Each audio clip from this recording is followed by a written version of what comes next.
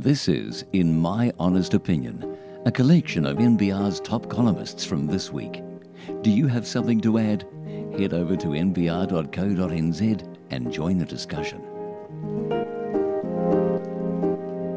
NBR's Dita Deboni has this week returned from a trip to Europe, where she says she was surprised that countries across Europe and the UK were consumed with talk of a brain drain, much like New Zealand is. Dita, where did you go and what did you hear? I don't want to risk upsetting people and being one of those bores that come back and talk about their trip. I don't travel a lot, but we took the children to the UK and mainland Europe.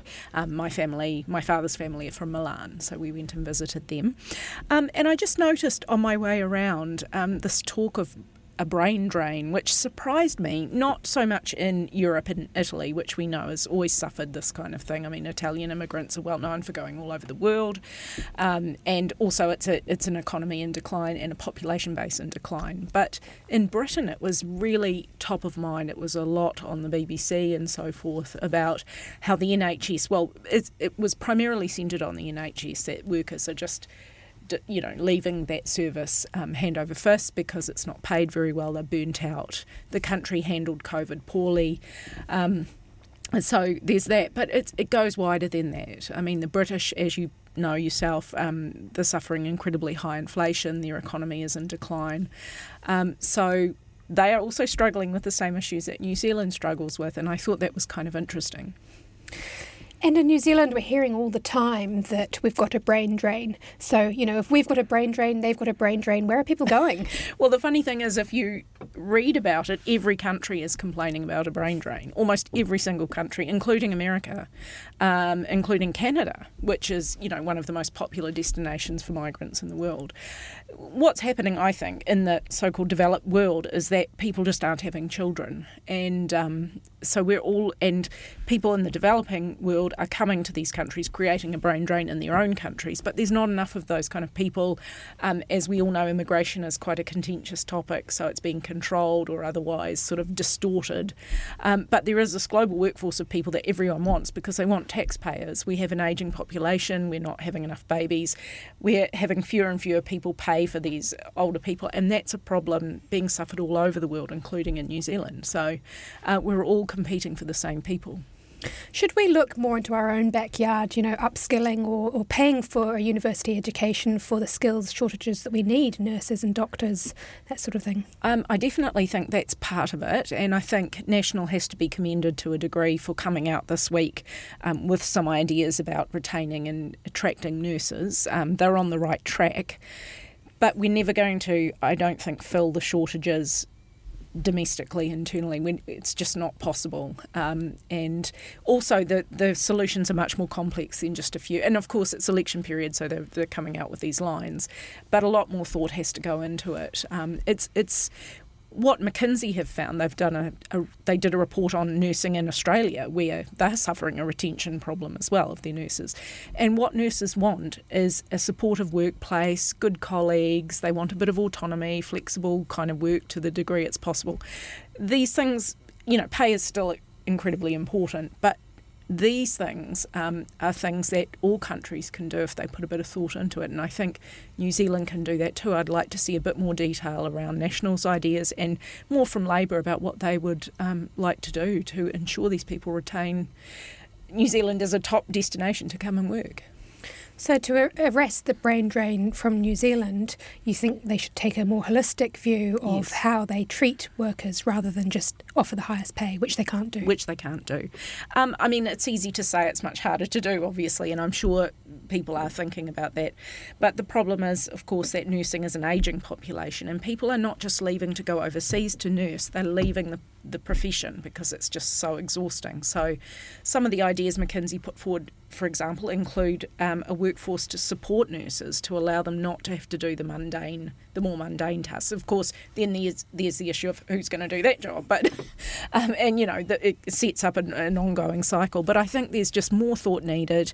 We can attract this free-flowing workforce with the right conditions and the right intentions. We haven't got the biggest pay packet, as you say, but we can do it, and I'd like to see them try. Dita, thanks for your time. Thank you. Like what you're hearing? Join the discussion with our member subscribers at our website, nbr.co.nz.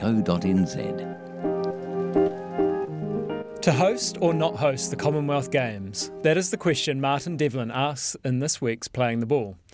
Martin, the idea of hosting major global sporting events always feels a little bit romantic, but does New Zealand's bid for the 2034 Games stack up? Yeah, look, I divide it into two kind of sides. It's either a fiscal equation or it's a feel-good equation. And I think with this particular event, there is no justification at all on the fiscal side of it for wanting to stage it, trying to stage it, or staging it. So in the end, as I've written about, it comes to me down to the feel-good side of that ledger or balance sheet, if you wish. Unless, of course, and this is the one caveat I'll put on that argument, is if the investment in infrastructure that would have to happen to be able to host these games means that we're left as a country with a whole lot of things that we wish we had, and that those projects, capital projects, would actually be not only fully funded, but they would be finished, in time for that. And then, future generations could enjoy the fruits of. And by those, Hamish, obviously, I mean things like light rail, and before you start guffawing about that, another harbour crossing, a motorway that goes from the top of the country to the bottom, and so forth and so on. Yeah. So has there been any costs bandied about? It must be in the billions to host these sorts of games. Yeah, look, initial estimates, and again, I mean, people, I don't know where people pluck these figures from. It's not a perfect science, is it? Yeah, it's an inexact science. 1.6 billion euros to host the Birmingham Games last year. Figures been spoken about already, at least that here. So you're probably looking between $1 and $2 billion. But, obviously with inflation adjusted to that, when you're talking about construction, I mean, we all know that whatever costs, I mean, just, ask anyone that's building a house or doing anything like that at the moment. I mean, what do? You have an estimated cost, and then you normally double that and add something to it. So, you are talking in the billions here. Maybe we return to the case for the good stuff. I mean, it is sort of generally accepted, I think, that hosting these sorts of events, sport can be uplifting, right? It would be a positive. It is. Look, go back to how you felt last year about the Commonwealth Games, and I don't know about you, but I spent quite a bit of time watching that, and I love seeing New Zealanders compete at the highest levels. I know that the Commonwealth Games in terms of World Championships and Olympics aren't exactly there, but just seeing Kiwi athletes striving to be the best that they can be, and just the feel-good factor that provides, the nationalism that it provides, that to me is part of the reason that this was floated by Grant Robertson. You get so much doom and gloom in the economic news. You put that out there, and straight away you kind of start feeling a little bit better, don't you? Because it's like, oh, there goes the national anthem, there goes the flag, and we're going to celebrate, some extraordinary Kiwis doing wonderful things, of a sporting bent.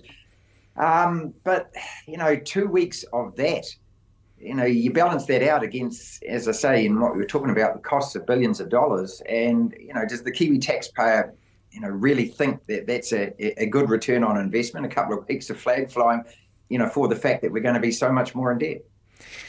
I mean, I guess the economic doom and gloom sort of goes both ways, isn't it? Because, yes, you could say this is a good distraction, this is a good way to sort of get away from that. But equally, the timing did feel sort of weird, I thought, in terms of we've got so many issues and so much other stuff that surely we'd want to prioritise in terms of spending. And yet now we're floating this idea of this multi-billion-dollar event. Yeah, look, it's 12 years away as well. I mean, so, that's even adds to the bizarreness of it. It's kind of like, I mean, who knows what we're going to be doing in 12 years, what our country looks like in 12 years, what we can afford in 12 years. It's kind of, I looked at amusement as well as when, the Prime Minister revealed, sort of did this big tax announcement during the week of what the super rich pay or what they don't pay.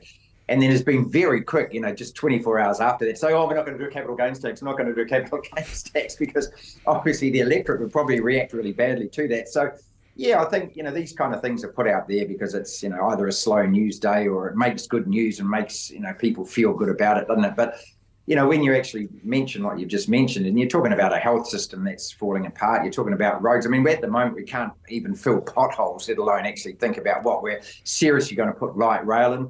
The previous Prime Minister promised that 6 years ago. I mean, every time I say light rail, I feel like bursting out laughing because that was meant to be finished this year.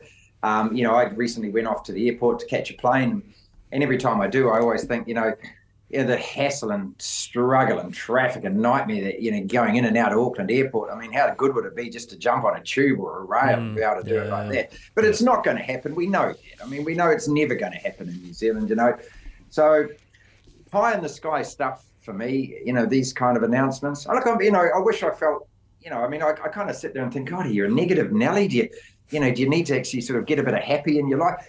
And the happy is watching the athletes perform and all of that. But, realistically, I hear figures like we've got, 50,000 kids aren't going to school and 10,000 of them are truant, and I mean, I fear for the cost of New Zealand. What's going to happen to those kids who are truant? Are they all going to be Ram Raiders in 3 years' time or something? I mean, what I'm just saying is to paint a picture that says surely reality says we've got better things to spend money on than just a Commonwealth Games. Having said that, mate, look, you don't have it all in one city anymore, Auckland in 50, Christchurch in 74, Auckland again in 1990. We saw in England that it was spread all around the country. And that's both good and bad because I think, for these kind of events, and I've been very fortunate to go and cover these in the work that I do, part of the joy and the attraction of it is that Olympic Village or Commonwealth Village, or that this whole city is just enveloped in it for that particular period of time. The idea that you're doing cycling up here and then in the South Island, this takes place in 100k away. It's just all kind of it feels like there's probably 6 or 7 great sporting events going on at the same time, as opposed to being one collective, if you know what I mean. Yeah. But you're going to call it? It's not going to come? We won't be singing? Look, I just can't see it realistically happening. I think that what we'll see, depending on who the government is that they'll keep floating this for the next few years whenever they need a bit of good news or a good bit of cheer. Because we all know that politicians love getting their photos taken with athletes, don't they? And this goes back, years and years and years. Yeah. I mean, and Helen Clark, good on her, was part of the bid that got us the 2011 Rugby World Cup. John Key couldn't stop himself from jumping into that dressing room for the All Blacks every chance that he possibly get. And, the idea of, New Zealand are, doing well on the world stage, all the politicians want to jump all over that. So there's that aspect to it, which is why it'll keep coming up. But, mate, realistically, I can't see us investing that kind of money that we need in this, unless, as I said, it means that we end up with all this infrastructure. Hamish, just one quick example before I go. The Sydney 2000 Games, that's what they did. I mean, and now when you fly into Sydney, you can actually catch the train into town. Also, the train out west, they redid all their public transport and stuff like that. And so they're reaping the benefits of that. So if it meant that, I'd probably go, tick, but I just can't see any of that happening. So no, I just don't realistically think we're going to get these games in 2034, and it's probably a good thing. Martin, thanks very much for your time. Kia ora koutou katoa, and welcome to this week's edition of Te Ohanga Māori column, focusing on the Māori economy and Māori businesses. Joining me today from Turanganui-a-Kiwa, Gisborne, is our columnist Barry Suter. Tēnā koe, Barry. Tēnā koe, tēnā koutou whakarongo mai nei.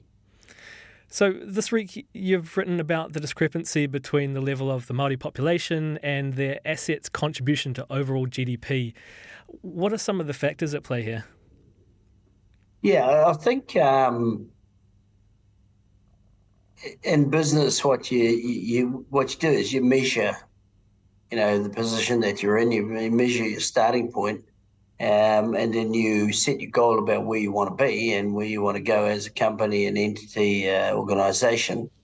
And then you need to understand all of the parameters, all of the influences that impinge upon your ability to migrate from that starting point to that so-called conclusion in whatever period of time. So it's a fascinating mind trip, really, is what I was going through in the piece at the moment. And that was to ask ourselves the question, what is our proportional contribution as Māori to the economy? And of course, it's actually very challenging and that sort of thing, but that was the purpose of actually asking the question in that way. Some punters would probably challenge me on why I would even raise it, other than it actually just points out there are some major discrepancies. And so my view of the world is unless you put numbers on these things, just saying something's bad is not measurable.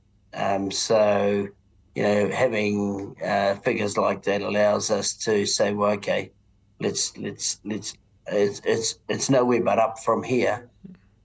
We should, let's halt the decline. Let's first of all stop those things that erode Māori contribution, Māori ability to be able to contribute to the country. Yeah. Yeah, of course, it is difficult to measure. We're just taking the Māori asset base there, whereas Māori contribute to the economy in many different ways. And then you've got the GDP as well as sort of an imperfect measure. But as you say, it's a good starting point for a discussion on, I suppose, solutions or policies that can be implemented to move that number higher. So what are some of the things you're suggesting? Well, there are a range of things that are put into the actual piece itself, but the interesting thing is, and so there are a whole lot of predictable things that you can do around inspiration and support and development for enterprise. But I think the interesting, so if you take it from a business point of view and you just treat the population as a company, then what you do is you look at the opportunity, and the opportunity is, okay, what's the things that can move the dial that require less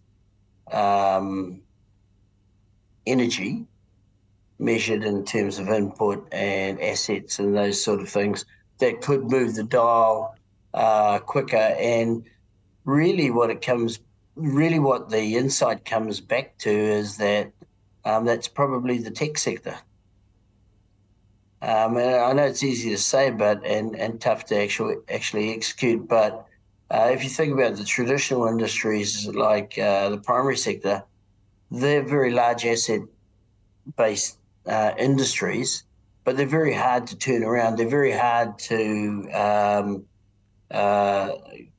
expand in terms of being able to create the kind of meaningful and beneficial jobs that we would want to all aspire to. I mean, right now in New Zealand, we've got a massive systemic problem around labour force because nobody wants to do the labour jobs. I live here in Gisborne, and I can swear every day I see New Caledonians, at least that's the ethnicity I think they are, who are the labourers who have come in seasonally to harvest the fruit that's on the trees around Gisborne here.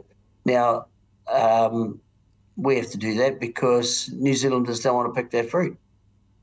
So just telling me that we just create more manual labour jobs like that as the solution to our employment and all that sort of thing just doesn't make sense because it hasn't been working.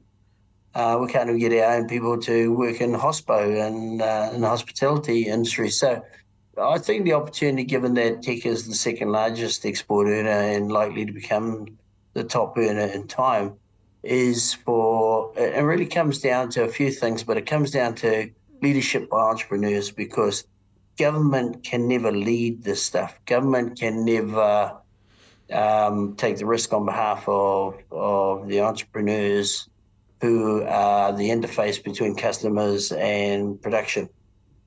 And so I think the opportunity from Māori economy point of view is really to come up with a single coherent plan shared across the nation around how to invest in creating the tech economy that can really be our way forward. You look at countries like Switzerland created an entire economy around banking, hundreds of years ago. That's because they had a single systemic plan and they put all their resources into building that proposition. You ever look at Israel? Israel did the same thing around ag tech and other forms of tech, albeit artificially generated by their military investment. But you look at other countries like the hort sector in California, etc. So it's quite possible to actually turn a country and a region around, and even an ethnicity, but it takes some leadership and some will, which I really don't see happening in our region and in our country. Mm. Yeah, well, you say entrepreneurs need to lead the way, and it can't be all up to government, but there is obviously a partnership aspect with government and encouraging that. And obviously, in an election year, do you feel like there are certain things the government could be doing better to help develop that? Well, your problem fundamentally is the political timescales. So it's quite challenging. So the irony is, over in the primary sector, it is quite well understood there that the cycles of time it takes to develop some of those industries are very, very long ones, and so therefore, if you have a particular political persuasion and power in 1 3-year period, it's unlikely that strategy gets wholesale change for a primary sector. For instance, you think about forestry; it's got 30-year rotations. Well, people are not going to change their plan, if the government goes in and out, because the trees will still have to grow through to their 30-year sort of rotation. But I think a combination of things. One is that there just are no tech entrepreneurs in government, or experienced tech entrepreneurs who have scaled companies offshore. They're not in government for a very good reason, because they're busy being successful. Yeah. And leading in that fashion. But we still don't have enough of them. And if we as a country don't actually buy into the idea of encouraging them, then we're never going to grow them. And that's an aspiration. Entrepreneurs aren't necessarily born, but they evolve over time. And, some of those inversion points where a young child just goes, I'm going to be this, I'm going to do that, or I'm going to be belligerent and I'm not going to listen to what everybody is telling me and I'm going to go and do my own thing, and creates a whole new product that spawns a new industry. And that's the thing. What are those inversion points? They're not always super clear, and often they can be a negative experience. So there can be a teacher at school telling you you're not worth anything. So you rebel and you go out and start a company. I mean, all the successful entrepreneurs I know were never the top of their class at school. True, yeah. But thanks very much for your column this week, Barry. No worries. NBR are offering a free trial to newcomers. See what all the fuss is about on our flagship website, nbr.co.nz. In this week's column, Duncan Garner reckons the John Key, Helen Clark style of politics are the order of the day. Tell us more, Duncan. Well, I think, g'day, I think Chris Hipkins has... he's a student of politics, right? And he got to Parliament in 2008, right when John Key was at his ascendancy into the Prime Minister's role, and right at the end of Clark. He's an observer and a student of both Clark and Key. Look at his politics. I think he's out-keying Luxon. I mean, Chris Luxon wants to be the new John Key, but I think Chris Hipkins is doing that. That sort of, caring politician who is not going to scare you. He's going to sit and straddle the middle so no one's offended by it. I think Hipkins is doing a better job at being a national party leader than perhaps Luxon is. If they didn't think it was game on, it's game on now. So what way in particular do you think that Hipkins is copying these mannerisms of Key and also of Clark? Because it's about not being offensive. It's about any sort of devilish ideas that you hold, you hide. And then you straddle the middle, because this is where MMP elections are won and lost. They're won by finding new votes from swinging voters, because most voters have decided, right? So there's this group of, say, 10, 15% in the middle. That's who you have to get. So you get them by coming across as reasonable, by coming across as decent, by coming across as not scary, and by perhaps offering something. What's Luxon offering? For an average wage earner in New Zealand, it's a tax threshold switch of $13. $13 a week. Now, if you're an overseas nurse, you'll get a $10,000 relocation allowance. You're better off being a Filipino coming from the Philippines into New Zealand as a nurse than you are as an average wage worker in New Zealand under Luxon. So this is about what National can offer, and at the moment, Hipkins is getting rid of all the bad things that Labor stood for and that Jacinda was known for, and he's neutralising it. You see, and I think he's been quite effective. Are you surprised by how well Hipkins is performing? Because this wasn't meant to be at the start of the year. Everyone thought that National was going to be taking up the election. To be honest, I am, and I got to know Chris Hipkins in Wellington as a political journalist and watched his rise, and I thought he was a safe pair of competent hands and quite a good communicator. And if you look at his policy work in his portfolio areas from before, he's not that startling. A lot of stuff is still hanging around as a problem, but as Prime Minister, he seems to have a really good grasp of it. And I'm surprised.